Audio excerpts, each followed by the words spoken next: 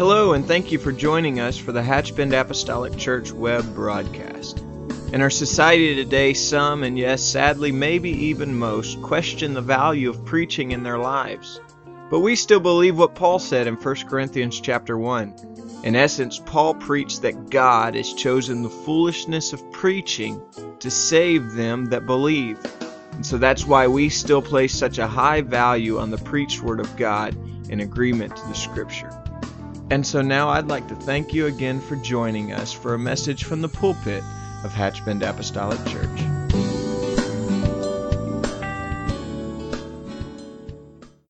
Our lesson today is Jesus responds to faith. The name of it is The Mighty God in Christ. The focus verse is John 3:36. John the Baptist, he says, "He that believeth on the Son hath everlasting life, and he that believeth not the Son shall not see life, but the wrath of God abideth on him." Now, one thing that's unique is in the Gospel of John. This is John the Baptist's last words in the Gospel of John. He's going out with this: if you believe on the Son, you have everlasting life. But he's telling you, if you don't believe on the Son, you're going to have the wrath of God abiding on you. So he's leaving with some strong words, but he's talking to the people of God. And so he's telling them the wrath of God. But one thing that's even more unique is, to me, in Revelation, it talks about, in the 6th chapter of Revelation, it's talking about the people are saying, "Hide us from the wrath of the Lamb." That's almost like you could really put that together, a wrath and lamb. But Jesus is saying, that's one thing that you really don't want, is the wrath of the Lamb. So he's telling them this. And then the mighty God in Christ. We have always believed in one God. We believe the Bible to back that up. In fact, it's not what we say. I mean, it don't matter if we believe that or not. The Bible does say that there was only one God. God spent the whole Old Testament saying there's only one God, telling his people there's only one God. In fact, the Bible says that there's over 300 references telling his people that there's going to be a Messiah coming. And so in the book of Exodus, at the 20th chapter, in verse 1, this is the starting of the 10 Commandments. "And God spake all these words, saying, I am the Lord thy God, which brought thee out of the land of Egypt, out of the house of bondage. Thou shalt have no other gods before me, and thou shalt not make unto thee any graven image or any likeness of anything that is in heaven above, or is in earth beneath, or that is in the water under the earth." So God is telling them right now, number one is don't make anything out of anything, to make an image, to make any kind of graven image. So he's telling them, right as soon as he gets them out of Egypt, look, I brought you out of the house of bondage. Don't go into any other type of bondage and look, make an image and bow down to it and think that image can help you, because it can't. And that can go anywhere. If you take and you look and you give yourself to anything that you think can help you other than God, then you've made an image out of it. And God is telling them, don't make a graven image, don't make anything other than me. God said, I'm the only thing that can help you in the short of it. God said, I'm the only thing that can help you. So he's telling Israel, point blank, I am your God, and don't put anything above me. And in Deuteronomy 4, in verse 4 and 12, he tells them like this. This is Moses at the end. They're fixing to go into the promised land. And the Lord spake unto you out of the midst of the fire. Listen, And ye heard the voice of the words, but saw no similitude, only heard a voice. So right there, Moses telling them when they're leaving, look, it comes down to a word. When you heard the voice at the mountain and you didn't see no shape or nothing, Moses said it's coming down to the word. God said, if you worship me, it's got to be in spirit and in truth. Moses said there was a reason you didn't see no shape. God said, don't put any kind of graven image or anything. Moses said it was for a purpose. It was for a purpose you didn't see no shape or image, because you believe my word. God said, believe me what I'm telling you. Look to my word that I'm giving you. And he said that is the reason that God chose not to give you a shape, to only let you hear his word. You didn't see no shape, he's telling them. He said, so that was for a reason. And so I'll go now to Isaiah 43. Isaiah 43, and let's start at 7. I got a purpose, so stay with me. Everyone that is called by my name, I have created him for my glory. I have formed him, yea, I have made him. And God said, bring forth the blind people that have eyes and the deaf that have ears. Let all the nations be gathered together, and let the people be assembled. Who among them can declare this and show the former things, and show us the former things? And let them bring forth the witnesses, that they may be justified, and let them hear and say, it is truth. Ye are my witnesses, saith the Lord, and my servant who I have chosen, that ye may know and believe me and understand that I am he. And before me there was no God formed, and neither shall there be after me. Now, even I am the Lord, and besides me there is no Savior. I have declared and have saved and have showed that there was no strange God among you. Therefore ye are my witnesses, saith the Lord, that I am God. Yea, before the day was, I am he. And there was none that can deliver out of my hand. I will work, and who shall let it? God is, I know that's a long reading, but God is literally telling them, you've got to get this. You cannot. I mean, they lived in nations that literally had idols everywhere. So God is telling them, look, and don't think it's not the same today. We live in a country full of idols. They just got different shapes. But they lived in people that just had these idols, and they literally believed them. But God said, you Israel, you're my witness. You're my witness. I have shown you literally that there's no other gods. Before me there was no God, or after me there will be no other God. So I am showing you. Now in Isaiah 45, let's go 45:6. That ye may know from the rising of the sun and from the west, there is none besides me. I am the Lord, and there is none else. Now, I'm going to skip back just a few and go back to Isaiah 40, and let's read 28 and 29. Hast thou not known, and hast thou not heard, that the everlasting God, the Lord, the creator of the ends of the earth, fainteth not, neither is weary, and there is no searching of his understanding. He giveth power to the faint, and to them that have no might he increaseth strength. Now, one thing that has happened to us, or to me, I know, and I'm sure it's happened to you, is that when it comes to believing there's only one Lord, we are living in a world where it's just people, or they just look at, with everything that we have, I'm trying to say this right, it's what I'm trying to do. But we have a term sometimes of just looking at it, even the Bible, through time. I love time, but when it comes to some spiritual things, you cannot look through the lens of time. And I remember just so much when God helped me, when the Bible says, let us make man. And some people even says that we was made in the Lord's image. And I think, really, how can you believe that? The Bible says that God, and He created and we're made in His image. But the Bible talks about that He took and He shaped and He formed us.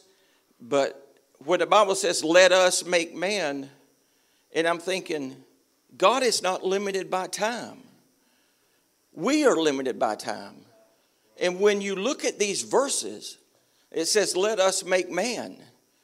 You're talking about the spirit and the flesh, and God is not limited by time. God sees everything that is what we would call the past and the future as present. There is no limit. There is no limit. We limit ourselves because that's the only way we know how to put it into words, as a past and a future. But it does not exist with God. And that's why I believe some people has a problem, and they will say that there is a Trinity. That you have to say there is a Father, you have to say there is a Son, and you have to say there is a Holy Ghost. Well, we believe that. We believe that. And I said, when the Bible, I was talking to one gentleman not long ago, and he asked me about the virgin birth. And I said, how? He asked me, he said, how can she still be a virgin and have a child? So I told him, I said, he said, and I've heard of the Holy Ghost. I said, okay, why do you think it used the Holy Ghost? The Bible says the Holy Ghost overshadowed Mary. I said, why do you think it? Of course, he didn't know. He was just told me what he had been told. I said, look, the Holy Ghost is the spirit of regeneration. I said, so that is why the Bible says the Holy Ghost overshadowed Mary. And she was impregnated, ever how you want to look at it. That's probably the wrong word. But she became with child and produced Jesus, who was literally the image of the invisible God. I said, when you look at it like that, it all makes sense. I said, no other form would make sense other than the Holy Ghost, bringing the Lord, who is the image of the invisible God. I said, you can't look at it from a time perspective because God knows no time. And I said, the only way I know to tell you is when you go back to Genesis 1:5, and where the Bible says in the evening and the morning was the first day, that marks the beginning of time in my look.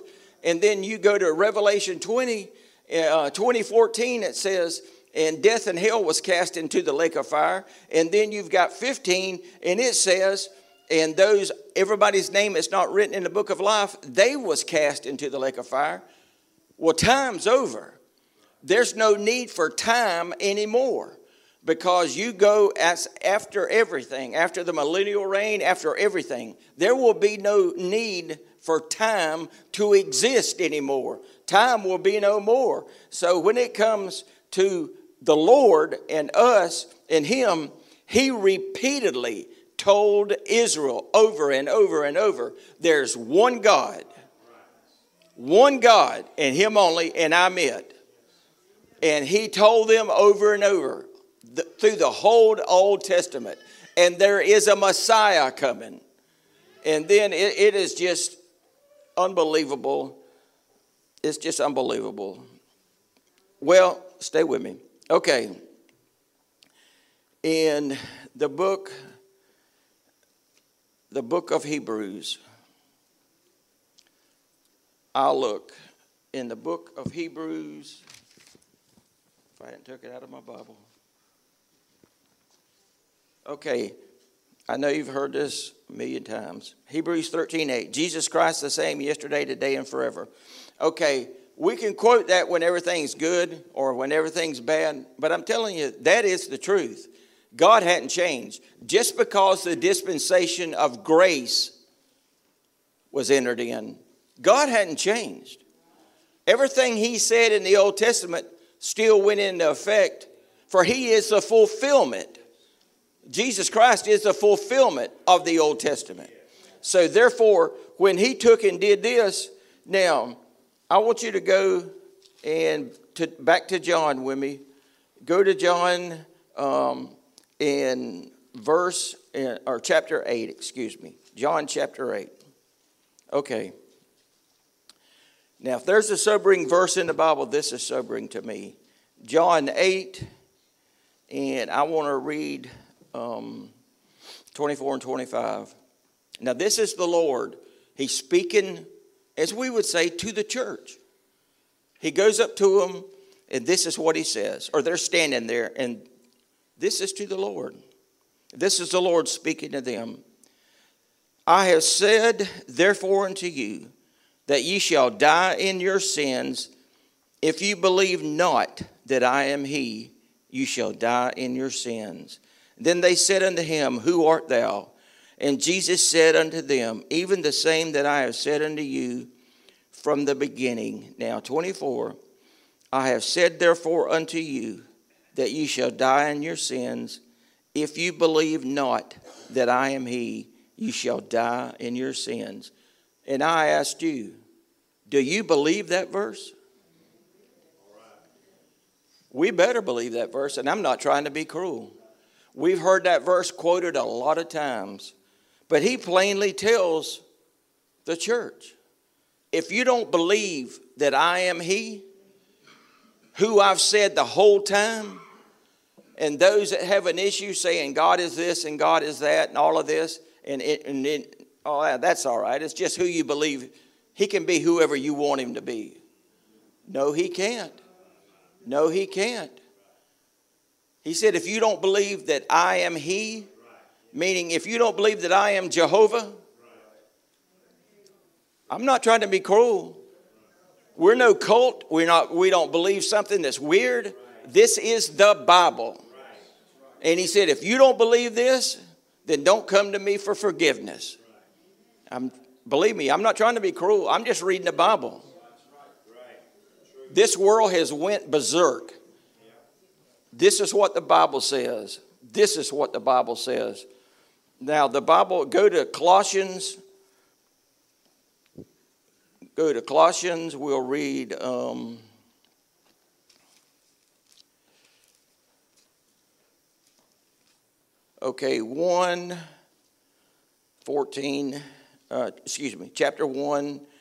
14, in whom we have redemption through his blood, even the forgiveness of sin, who is the image of the invisible God, the firstborn of every creature. We have forgiveness. And then he is the image of the invisible God.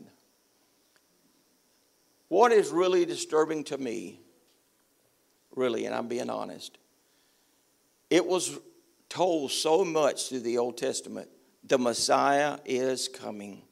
And I believed that they preached it, the prophets preached it as hard as they could. And how disturbing to the Lord must it have been.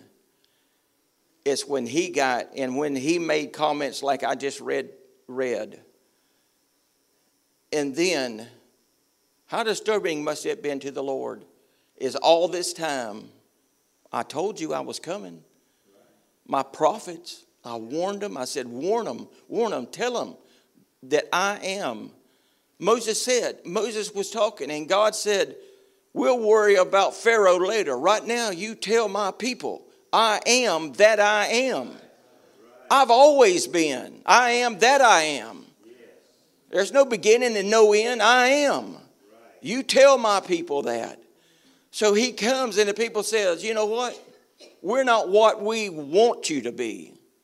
You're not strong. You didn't wipe them out. You didn't do this. You didn't do that. We don't believe you're the Messiah. And then we got the New Testament church and come in and says, no, there's a Trinity. You got to baptize Father, Son, and Holy Ghost.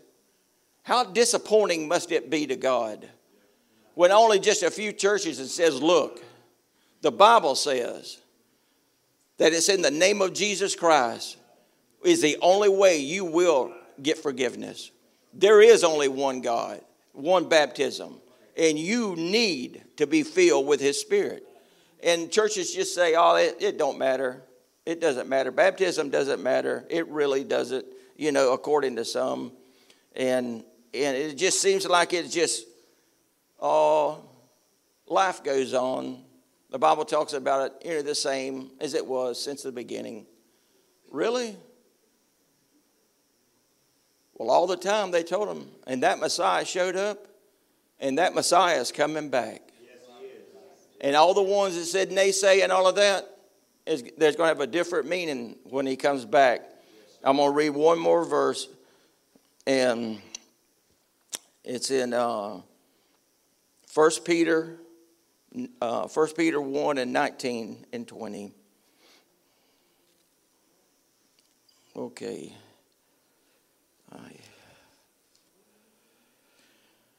All right. But with the precious blood of Christ, as of a lamb without blemish and without spot, who verily was foreordained from the foundation of the world, but was made manifest in these last times for you. Now, that's what I love. From the foundation, God knows everything from point to point. God knows everything about us, when it started, how it was going to be. It doesn't surprise him. It doesn't surprise him. From the beginning and from the end, God knows. Now, just like when it is just, I don't know, thinking about this, it was just truly amazing to me with all the prophecies given. What God must have really felt like, I don't know. I mean, some might view this and think I'm trying to be cruel. I am not. I'm just saying we should be screaming this as loud as we can scream. I'm telling you, I believe that. Now, you got John the Baptist. He's just saying he's knowing. And here is a man that is he's kin to Jesus, but he knows. This is not about me.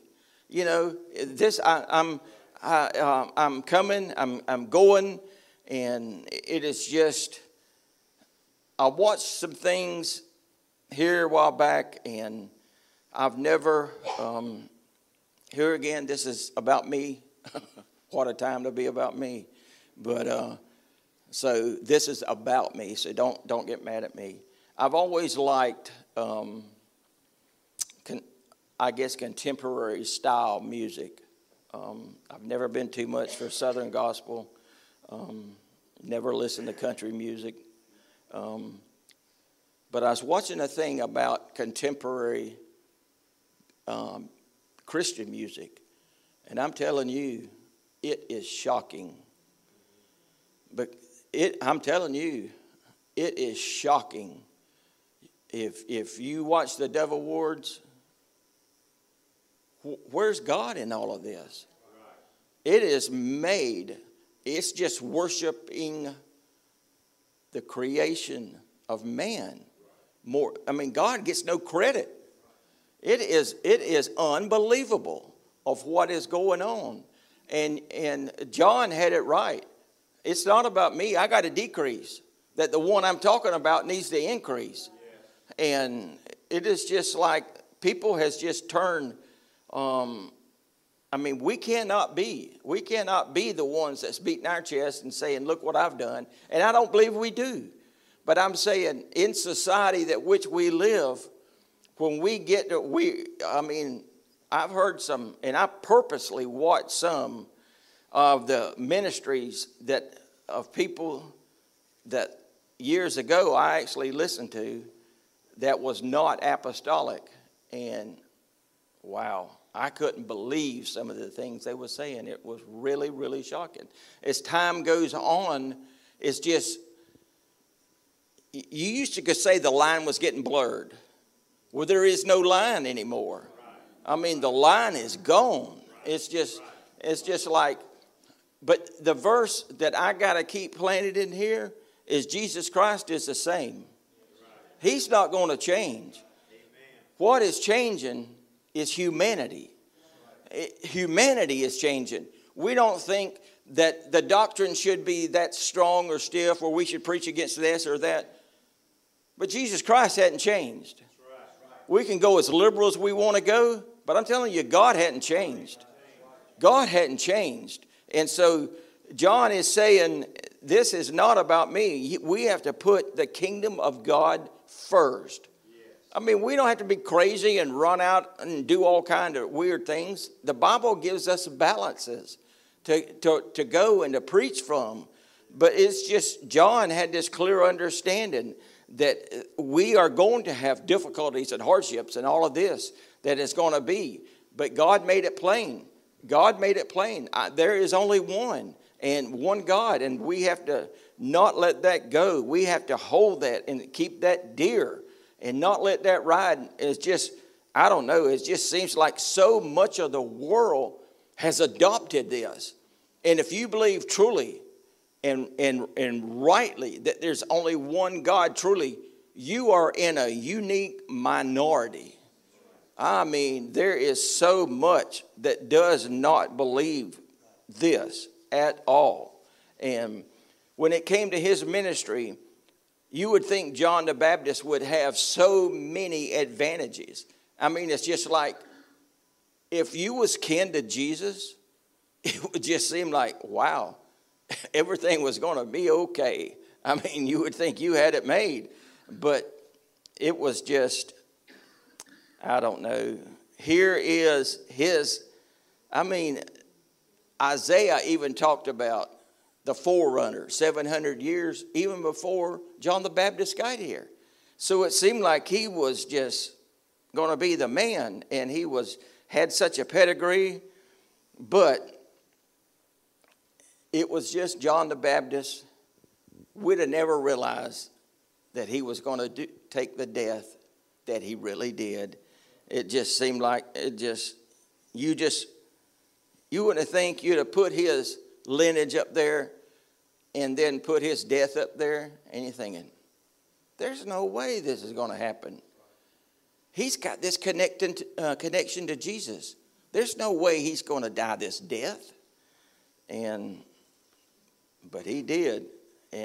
But he had truly, John had truly seen everything that he had supposed to seen. And he had said, and he rightly said it, and his ministry measured truly up to the church. And he felt the same. His disciples, even when it got thin, and all of a sudden, when Jesus is coming up, and then his disciples all of a sudden, John is baptizing, he's baptizing, Jesus is getting more popular, and all of a sudden, John starts noticing that his crowd, they're thin. And somebody comes back and tells him, you know why they're thin? Because they're all over here at Jesus' crowd. He's the one that's got your people. So John, he understood why this. I mean, that truly takes an anointing to do that, to understand. But the thing about it, if you are running a church or in charge of a church or doing that, and someone down the road or another town has got that, the truly thing, God doesn't hold us accountable for the results. He asked us to fulfill the call. And John the Baptist recognized, despite the exodus from the people to the ministry of Jesus, John the Baptist had fulfilled God's call. So no matter what it looked like, no matter what was happening, John had held a meeting. I guess he had baptized everybody that needed to be up to his calling, and Jesus was getting them further. That was the will of God. And he had did that. He had done according to the plan. He had fulfilled the plan. So, but he was understanding. He had his response literally his success was what God wanted him to do, and it did not. Other words, John had to come to the realization it was not his own ability to do that. It was the anointing that God had put on him to accomplish that. So what had happened, that John remembered that his job is to point others to Jesus. And that's what it is to us. We have to fulfill what God has given us to do. And he said, ye yourselves bear witness to me that I said, I am not the Christ, but I am sent before him. And ministry becomes much more manageable when we remember who we are and who we are not. And God didn't call any of us to be the Savior of the world. We can't do that. We're not even qualified. John clarified who he was and validated who Jesus was. And that's the call for all of us. We are doing that. One University of Notre Dame football player and motivational speaker made this claim: I have learned two things in life. There is a God, and I am not him. I guess he had it down.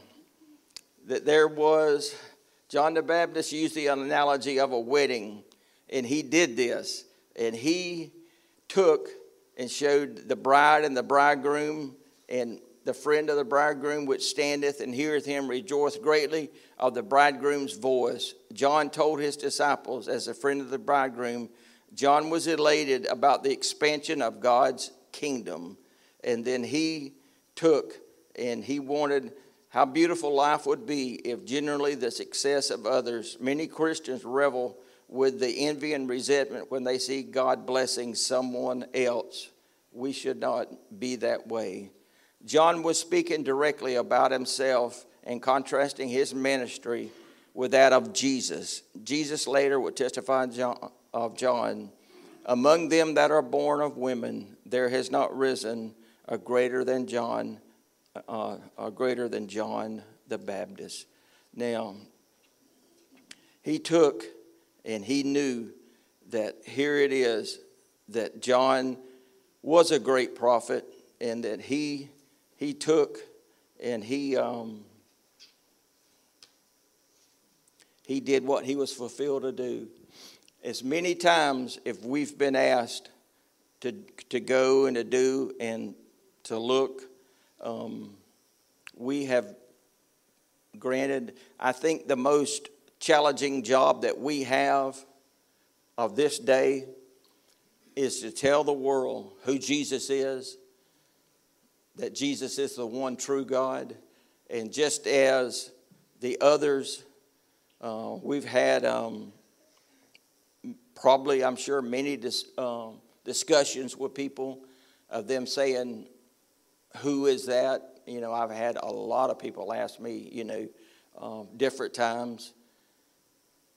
But really and truly, we cannot forget who God really is and the challenge that God gave to us. And really and truly, the privilege that we have been granted. And I thank God for it, and I appreciate it. I'm going to ask you to stand, if you will. Let's pray. God, I love you. I thank you. I thank you for who you are, for what you mean to us. Have your way this day, Lord God. I love you. I thank you this day, Lord God. I praise you. We ask you, Holy God, to touch us, Lord, each and every one. Minister this day, Lord God, I pray.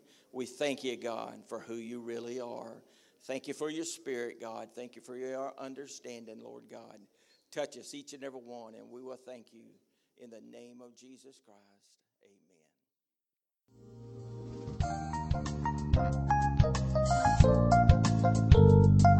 This message has been brought to you today by the media ministry of Hatchbend Apostolic Church. We pray that it's ministered to you in some way, and we'd like to take this opportunity to invite you to join us in service here at Hatchbend Apostolic. Our Sunday services begin at 10 a.m. and our Wednesday night service at 7:30 p.m. For any more information or to speak with our ministry staff, please feel free to call our church office at 386-935-2806, or you can visit the contact link here on our website. Again, thank you for listening, and we pray God's richest blessings on you and your family.